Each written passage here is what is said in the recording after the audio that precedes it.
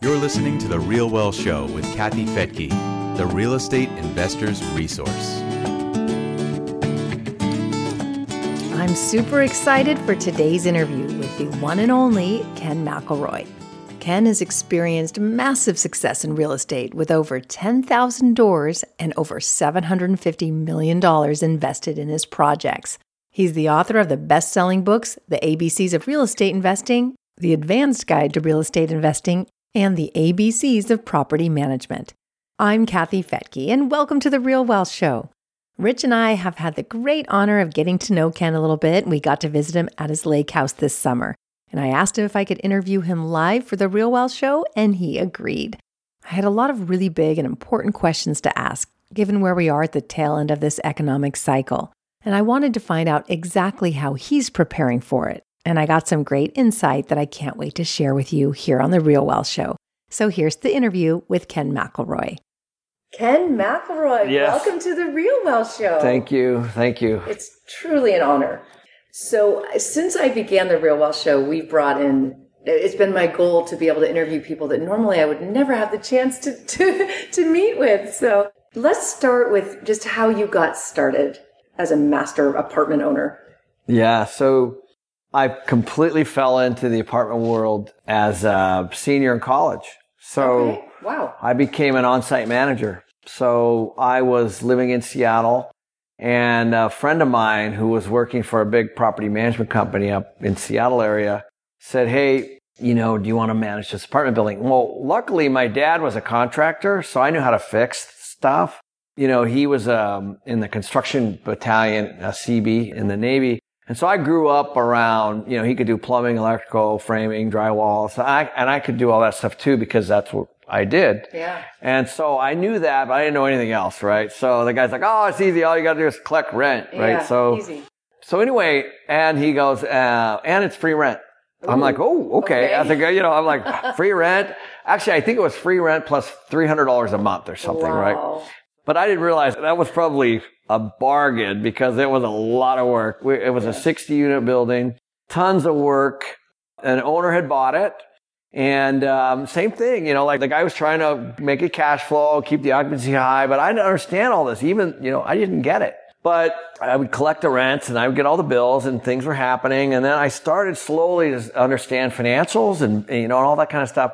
So luckily I had that real world education. It was almost like an internship, if you will. But I was living there and the owner would come up and, we'd go over the numbers and just like I do now with my people. And I'm like, one day, I remember he pulled up in his Mercedes and I knew he was coming. And so, how you polish the place up and make it all look good and you got all your stuff together. And I'm like, I am on the wrong side of the desk here. Swear to God. I was like, I don't know. So I got my real estate license and I started managing property for a local real estate investor developer in Seattle. And I ended up managing about 20,000 units. Wow. And I was with them for about 8 years. And so what was great being in that fee management business was we would take on a property and I could see the complexity of it, the debt and the expenses and where it was located and the people and all that stuff. So I got a great opportunity to be able to run hundreds of properties in that 8-year period that were owned by somebody else. And I was hiring people, hiring contractors, paying the bills, looking at the financials, sending them to the owners, meeting with the owners, looking at the distributions and all that kind of stuff. And that's actually how I got it. That's how I understood. And so one day, one of the guys that worked there and I said, "Hey, why don't we do this on our own?" These guys they were really nice people, these investors. And I said, "This isn't that hard." Because what we were taking on properties that a lot of times needed lots of work. Yeah. And sometimes they were ground up construction. Sometimes they were really, really old, like 100-year-old properties. And sometimes they were just 50% occupied. And sometimes they were 100% occupied. Just all this experience, at that time and all over the place. So I was traveling to Phoenix and Las Vegas and California and Denver. And as our company was expanding, and we just decided to start on our own. So that was my only job. And I ended up starting a property management company basically in the early 90s. And then from there, I just figured out that I better probably buy these. And I started buying them, started buying small ones, big ones, and developing. And now we've got 10,000 units, $1 billion worth of real estate, and 300 employees. Amazing. So today, it's an interesting market, right? Yeah. It seems like in 2005, people were really excited about multifamily. Then the downturn happened. A lot of people lost those buildings. And now there's a lot of people who got in at the right time, right? They learned about multifamily in maybe 2010, 2011, maybe even just a year ago or 2 years ago. And they've been riding an up market. They haven't experienced the down market. And they've learned certain things, important things, but they haven't learned other important things. So what are some of the mistakes you're seeing new apartment owners making today? That's a great question. I think one of the biggest things, we just sold $300 million worth of stuff in 2018 and early 2019. And we sold 10 properties at an average capitalization rate or cap rate of 4.4. That was the average. Mm-hmm. And what I did before I even put those on the market was I went to my management company and I said, what do you think our net operating income growth, our rent growth, and our expense growth, and all that stuff, what do you think these are going to cash flow over the next 3 years? Mm-hmm. So first we went there to my internal management company, which we own, and they came back and said, we think this is what it's going to be. And then I was looking at cap rates at the time, mm-hmm. which were mid fives. And I said, okay, so when you put your cap rate onto your net operating income, you have your value, as you know. So I said, well, so where do we think capitalization rates are going to be based on investors, and what happens at the tail end of every real estate market is the big money comes in, the institutions, all the, the managed money, let's call it. They have different needs. They do have different needs. And so that happens every time. Like guys, like people like you and I, we're at the beginning of everything and we're trying to get the ride up and we're trying to sell them to those people, right? Yeah. But that's when it all gets the hype, is later, when all the big money comes in. So just understanding all of that, I said, well, let's package these 10 deals. And we hired CBRE and they did a big national campaign. It was called the MC Portfolio. And we put it out and we got 45 offers. And it was like sharks, like just going at it. And all the cap rates were, as I said, were 4.4. And so to answer your question, I think the biggest mistake, because we sold all of those at 4.4, period. Somebody bought them. Yeah. I know how they run. I know if there is value add. I know, obviously we sold them all. We understand them. Somebody believes that they can run them better or grow the cash flow. But remember, starting at the beginning of the story, I already talked about the NOI, or the net operating income growth. I already know what those things are going to produce for the next 3 years, really through 2021. Mm-hmm. And so I said, okay, but the biggest issue we have are what I call exit cap rates. And I was just at a meeting with Goldman Sachs in May at their headquarters in New York. And this is the entire discussion. What's the exit cap rate? So if you buy something at 4.4, and it goes to 5.4, you have to have a 25% income growth to break even. Right. So exit cap rates are really super important because 4.4 is low. And if they go up just 1%, it doesn't really matter how you run the building. Yeah. You have to have a 25% net operating income growth just to break even, just to get what the property's worth. So the exit cap rate, I think, is the one thing that I'm watching the most, to answer your question. I think that's the biggest mistake people are making. So I'm going to ask a really naive question, and that is, who determines that exit cap rate? I mean, how is that done? It's just the buyer. Just what somebody will pay. Just like, that's what I love about it. Like, okay. It's as natural as the market should be. You know what I mean? Like, so what is it actually going to be worth? So just as an example, let's say we sold something at $20 million and the cap rate was 4.4 and our net operating income was maybe $600,000. Let's just say, I'm just making these up, but let's just say, even if they grow the cash flow to $700,000, the property could be worth $18 million. But again, what would cause that cap rate to increase? Cash flow. Yeah, cash flow. Because rents went down in the area? Well, not necessarily. The cost of debt, occupancy, for example, you know what I mean? So for us, we were like, honestly, a stock market crash or, real estate crash or anything like that brings everything down, right? Sure. So if there was some kind of a recession. Some kind of something, yeah. And so the way we looked at it was, we've made enough money. We'd owned these properties 5, 6, 7, 8, 9 years. And, maybe we're not at the top. And I never really try to time the top anyway. Mm-hmm. And we'll just sell into the top whenever that is. But for sure, we're going to see some kind of correction. So, and I told the story, you and I were talking before about the buyer that was buying something I was selling. And then I saw their package, as they were soliciting me to invest in the new deal, which is a deal that I owned. And they had spun it. They said, we see $200 rent growth in every single unit. Well, I had already checked that before. I knew, we were trying to raise rents 30, 50, couldn't. We're trying like the next renter. Let's see if we can get $50. Let's see if we can get, we were hitting the ceiling in Houston on that particular property, but they were showing it was 200. So I think all that's going to it's going to start coming up. I just want to slow down for a minute so people really hear what you just said. That Ken McElroy, that you are the expert of experts when it comes to multifamily. You had a property that you really had squeezed out as much cash flow as you could, right? And you know all the ways to do that. But somebody else bought it from you and told their investors that they could squeeze more cash flow. That they could have $200 more per unit in rent growth. How did they think they were going to do that? They were going to put $10,000 a unit into the property. And we had already done that. I don't sell anything if there's value add. So, right, I'd rather do that myself. Yeah. So we actually put in new kitchens, new flooring, new this, new that, made everything amazing. And we had market resistance in Houston on the rent. Yeah. And so we spent not very much, like $40,000-$50,000 on 4 or 5 units. And we saw that we couldn't raise rents anymore on that particular asset. I think you just nailed a really key point there. Market resistance, which in other words, people hit the max of what they can afford. Yeah. Right? Correct. So how do you know what that max is when you're buying? Or let's say the investor who invested in this person's deal, how would they do their research to know that it's not possible to raise the rents anymore?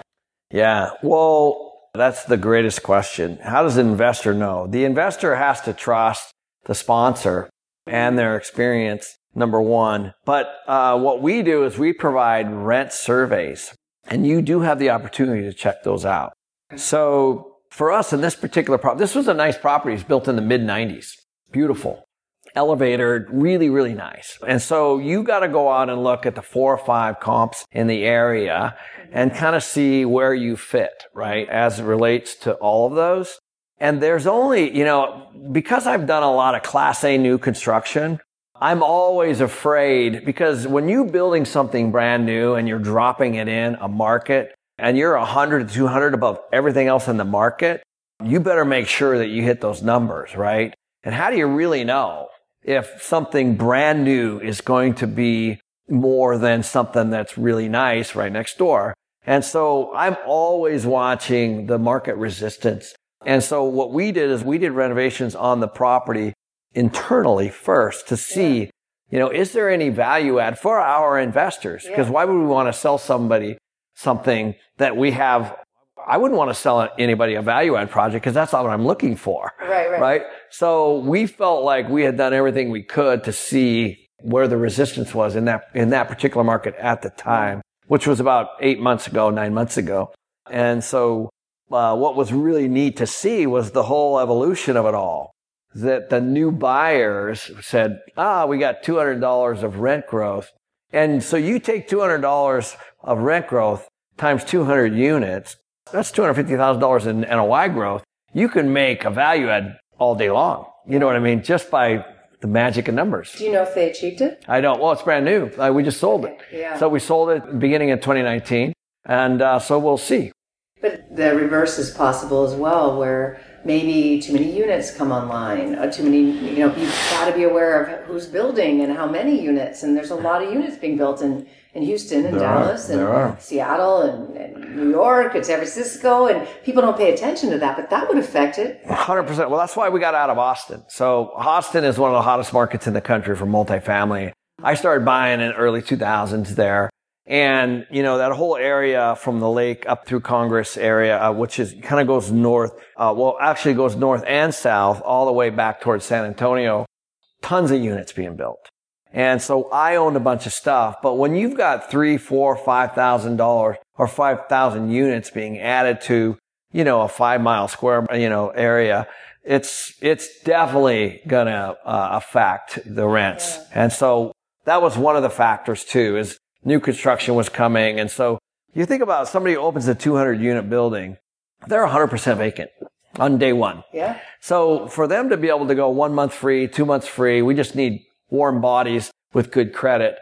They can annihilate a market very quickly by doing lots of these incentives right out of the gate. And it'll affect all the surrounding projects for sure. Because if you live in something that's 20 years old, you want to be in something new, especially if they're doing 1 month free on a 12-month lease, because really now your rent's the same.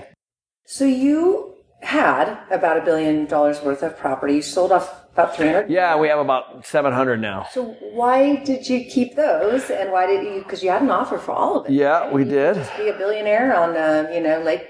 Lake Hurley. Right. Well, at this point, it's all about managing your money. So for me, we had 7,000 units with super low leverage, hardly, like 50% loan to value, massive cash flow. We returned a lot of the capital. So most of that money that we raised or syndicated had been returned back. But through a refi? Yes, okay. Through a cash out refi. And so we don't really have a lot of debt on it. So you got massive cash flow. We have hardly any debt. We can always put new debt on if we need money. Investors have their capital back. They have their capital back. And so we were looking at a huge capital gain issue, a huge depreciation recapture issue. And then also, once you have all that money, because I have friends that have done this, they've sold their businesses or sold, big portfolios or something. Then they're trying to place it again anyway. They're like, okay, do we give it to a financial planner? Or you have to trust someone else. Right. So we're like, okay, well, we got, and don't forget, on the ones that have mortgages, well, all of them have some kind of a mortgage. The tenants are paying those down. So we have, I think we calculated that just in mortgage pay down, our portfolio was growing by $25 million a year. Oh my gosh. Just in mortgage pay down. Oh, wow. Wow. So those are tenants paying off all the mortgages, that are, you know what I mean? So just in that, so we're getting $25 million a year, our investment on my investors, just in that. So just by holding it, and then you get all the tax benefits, but then we had the tax issue of capital gain and all that. So at the end of the day, that's why we decided to stay. Oh, gosh, I could talk to you forever. And we are actually starting a mentors. It's called a master's table. It's like a mastermind to be able to sit with the greatest of the great to really be able to get wise advice. I hope I'll be able to talk you into being a part of that. Oh, that'd be fun. And if anyone wants to find out about that, you can certainly reach out to us at realwealthshow.com. What concerns me so much, and I'm invited to lots of masterminds, and I meet a lot of young people who have raised millions of dollars, and I've only been in real estate for a couple of years. What should syndicators really be paying attention to who are new to this? Because you already said it. Well, I'll just make another point. I think a lot of times syndicators are in it for the fees. So in other words, when you raise money and you put it into something, you get paid a fair amount of money up front, and hopefully it's all disclosed. Yeah. Either acquisition fees and stuff like that. I think a lot of people are doing it to pay bills and to get into the industry and understand it. And you and I are doing it quite differently. We're doing it to make money for our investors. I only get paid after our investors are paid back. Mm-hmm. So if I take $10 million, and usually I'm inside of that too, and I invest it, only when that equity is returned do I make money. So I don't make money. I don't take money while the property is being added value. Yeah. You know what I mean? And so a lot of these syndicators, it's not hard to raise money. Right. Right. in my opinion. Yeah. It's actually not hard at all. Yeah. The hardest part, man. no. I mean, as you know, like, so the hardest part is finding the right deal that cash flows and makes money. And so I think what happens is a lot of these, so you got to look at the syndicator themselves and look at their track record. But a lot of them are just doing it to make, as Robert, as you know, my good friend Robert Kiyosaki says, they're working for tips, commissions. I love that you brought this up because I didn't know that. I just intuitively, it made sense to me when we started syndicating, when developers would bring me these projects, and they were amazing projects. I mean, the developers that we started working with had ins with the bank. The banks, I've recently learned how it all works when there's a recession. If you've taken on a bank loan and you cannot make those payments, I mean, it's obvious, but the bank has to foreclose. It's like by law, they have to have a certain amount of reserves, and they can't have these bad loans on their books. They have to foreclose on you. And then after that, they get to write it off. They get to write down the debt. So it really doesn't cost them anything to do that. And then they get to sell the asset. Right. Yeah. And then that's all profit, and it's commission based. So these developers were coming to me who've been through this every down cycle. They're the guy that the asset managers call. And it's just basically at that point, make a deal. That's right. That's so there was exactly a $160 million property in Florida that we got for $16 million. Yep. Because they didn't know what to do with it. So when these developers came to me with these deals, I hadn't syndicated. I didn't really know them, but they had a massive track record, so there was immediate trust there. These are people with private jets and beautiful homes. They don't necessarily want to lose by doing the wrong deal. They don't want to start over. So the track record impressed me, and we were willing to try it out. But the first thing I said is, I don't want to see you making a penny until the investors make a profit. Right. And if you say that they're going to get a 15% return, then let's put it in writing. Let's have that preferred return be 15%, which basically means they're going to get their preferred first. You get what's left over. Right. And then that split after the investors get the 15%, then it's heavily weighed to the developer, which is different than other people's deals. Like sometimes our developers will get 70% of the leftover.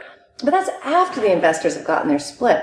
Whereas you'll see in a lot of other people's deals, it's maybe a 6% preferred, but then the split is heavier to the investor, maybe 70% to the investor, but there might not be anything left.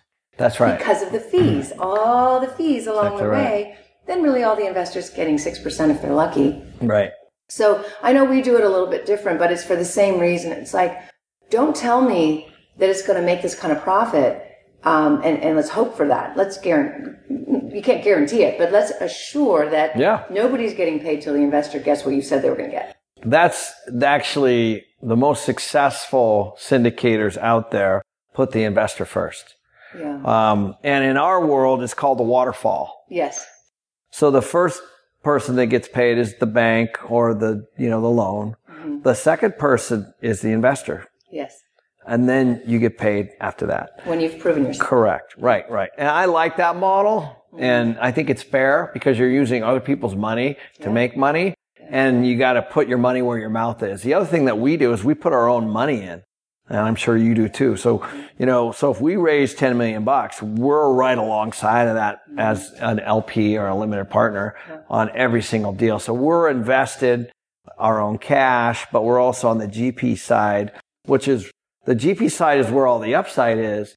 So we're only investing in things that really have a big upside on the GP because that's actually where I make all my money. I want to have my investment along everybody else's, but if it really kills it, which we've had some happen, then that's where the big money is. It's over here on the GP side after the waterfall, at the end of the waterfall, I've been hearing a lot of people say that they're doing a 70-30 split with no preferred. They're like, hey, we're in it with the investors if we're just going to all make money together. What are your thoughts on that?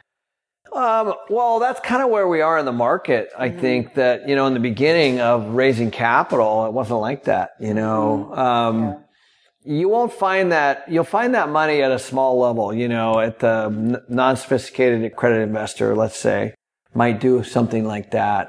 But I like the preferred return model personally. Yeah. It puts pressure on me. Yeah. It puts pressure on my management team. It puts pressure on the business plan. And so I've seen those, and nothing wrong with that, I guess. But it's kind of a goofy way for an investor to invest. Yeah, it seems unnecessary. But anyway, okay, any last tips for where we are in the cycle and how people can just be prepared for what's coming? And what do you think is coming? Well, I think we've had, 10 years of expansion. Yeah. Interest rates are going down again. So I think we've probably got a little more life in the real estate market personally. Yeah. I think people should always just focus on cash flow and not necessarily capital gain. Mm-hmm. I'm a big proponent of that, and I teach that because I've been through a couple downturns, and we were in the condo business where we did several thousand condos projects, and when the buyer stopped, it was like within a month, gone. It goes quickly. It goes really quickly, and it's here like that. And so I would just say, be careful of personal guarantees. Try to get in and out, like you said, have that free and clear. Yeah. So you're not, and then, set yourself up on a cash flow basis so that you don't have to do deal to survive. I feel like that's what a lot of syndicators are doing, is that they're raising money to pay bills and their overhead and all that kind of stuff. And they're not really focused on the actual financial returns of the actual deal. And maybe they are, maybe they really believe it. I don't know. I've talked to a lot of institutional people, and it's all about, it's all about fees. So they have to constantly be... It appears to be. Well, you get an acquisition fee and you get a disposition fee. Yeah. So that means you're going to want to buy and sell, right? That's where you're making the money. Right. And it's not... I think you even mentioned that there was an institutional company that came to you and wanted to buy, and you're kind of wondering why they wanted, right? Blackstone, yeah. They were huge, obviously huge. Yeah. They're going to be close to $1 trillion under management before long, and they're massive. And Goldman Sachs brought us to them. And I was like, okay, I know a lot about what I'm doing, but what am I missing? And I'll tell you, I got the best advice ever from a friend of mine in this YPO group that I'm in. And he's an M&A guy. So he's like, just know one thing. He goes, when you're sitting in a room with a bunch of guys from Blackstone, you're the dumbest one in the room. He said that. And I go, really? He's like, absolutely. He goes, they know more. So you got to figure that out. What is it that they know that you don't know? And so that whole experience was great. Going to New York and figuring all that and getting an NDA and working through, and we had a war room and we were negotiating and all that kind of stuff. But I always had that in the back of my mind. You know what I mean? Yeah. And at the end, we walked away from it. Yeah. And what they wanted was the depreciation, that they were stepping into a huge cash flow portfolio.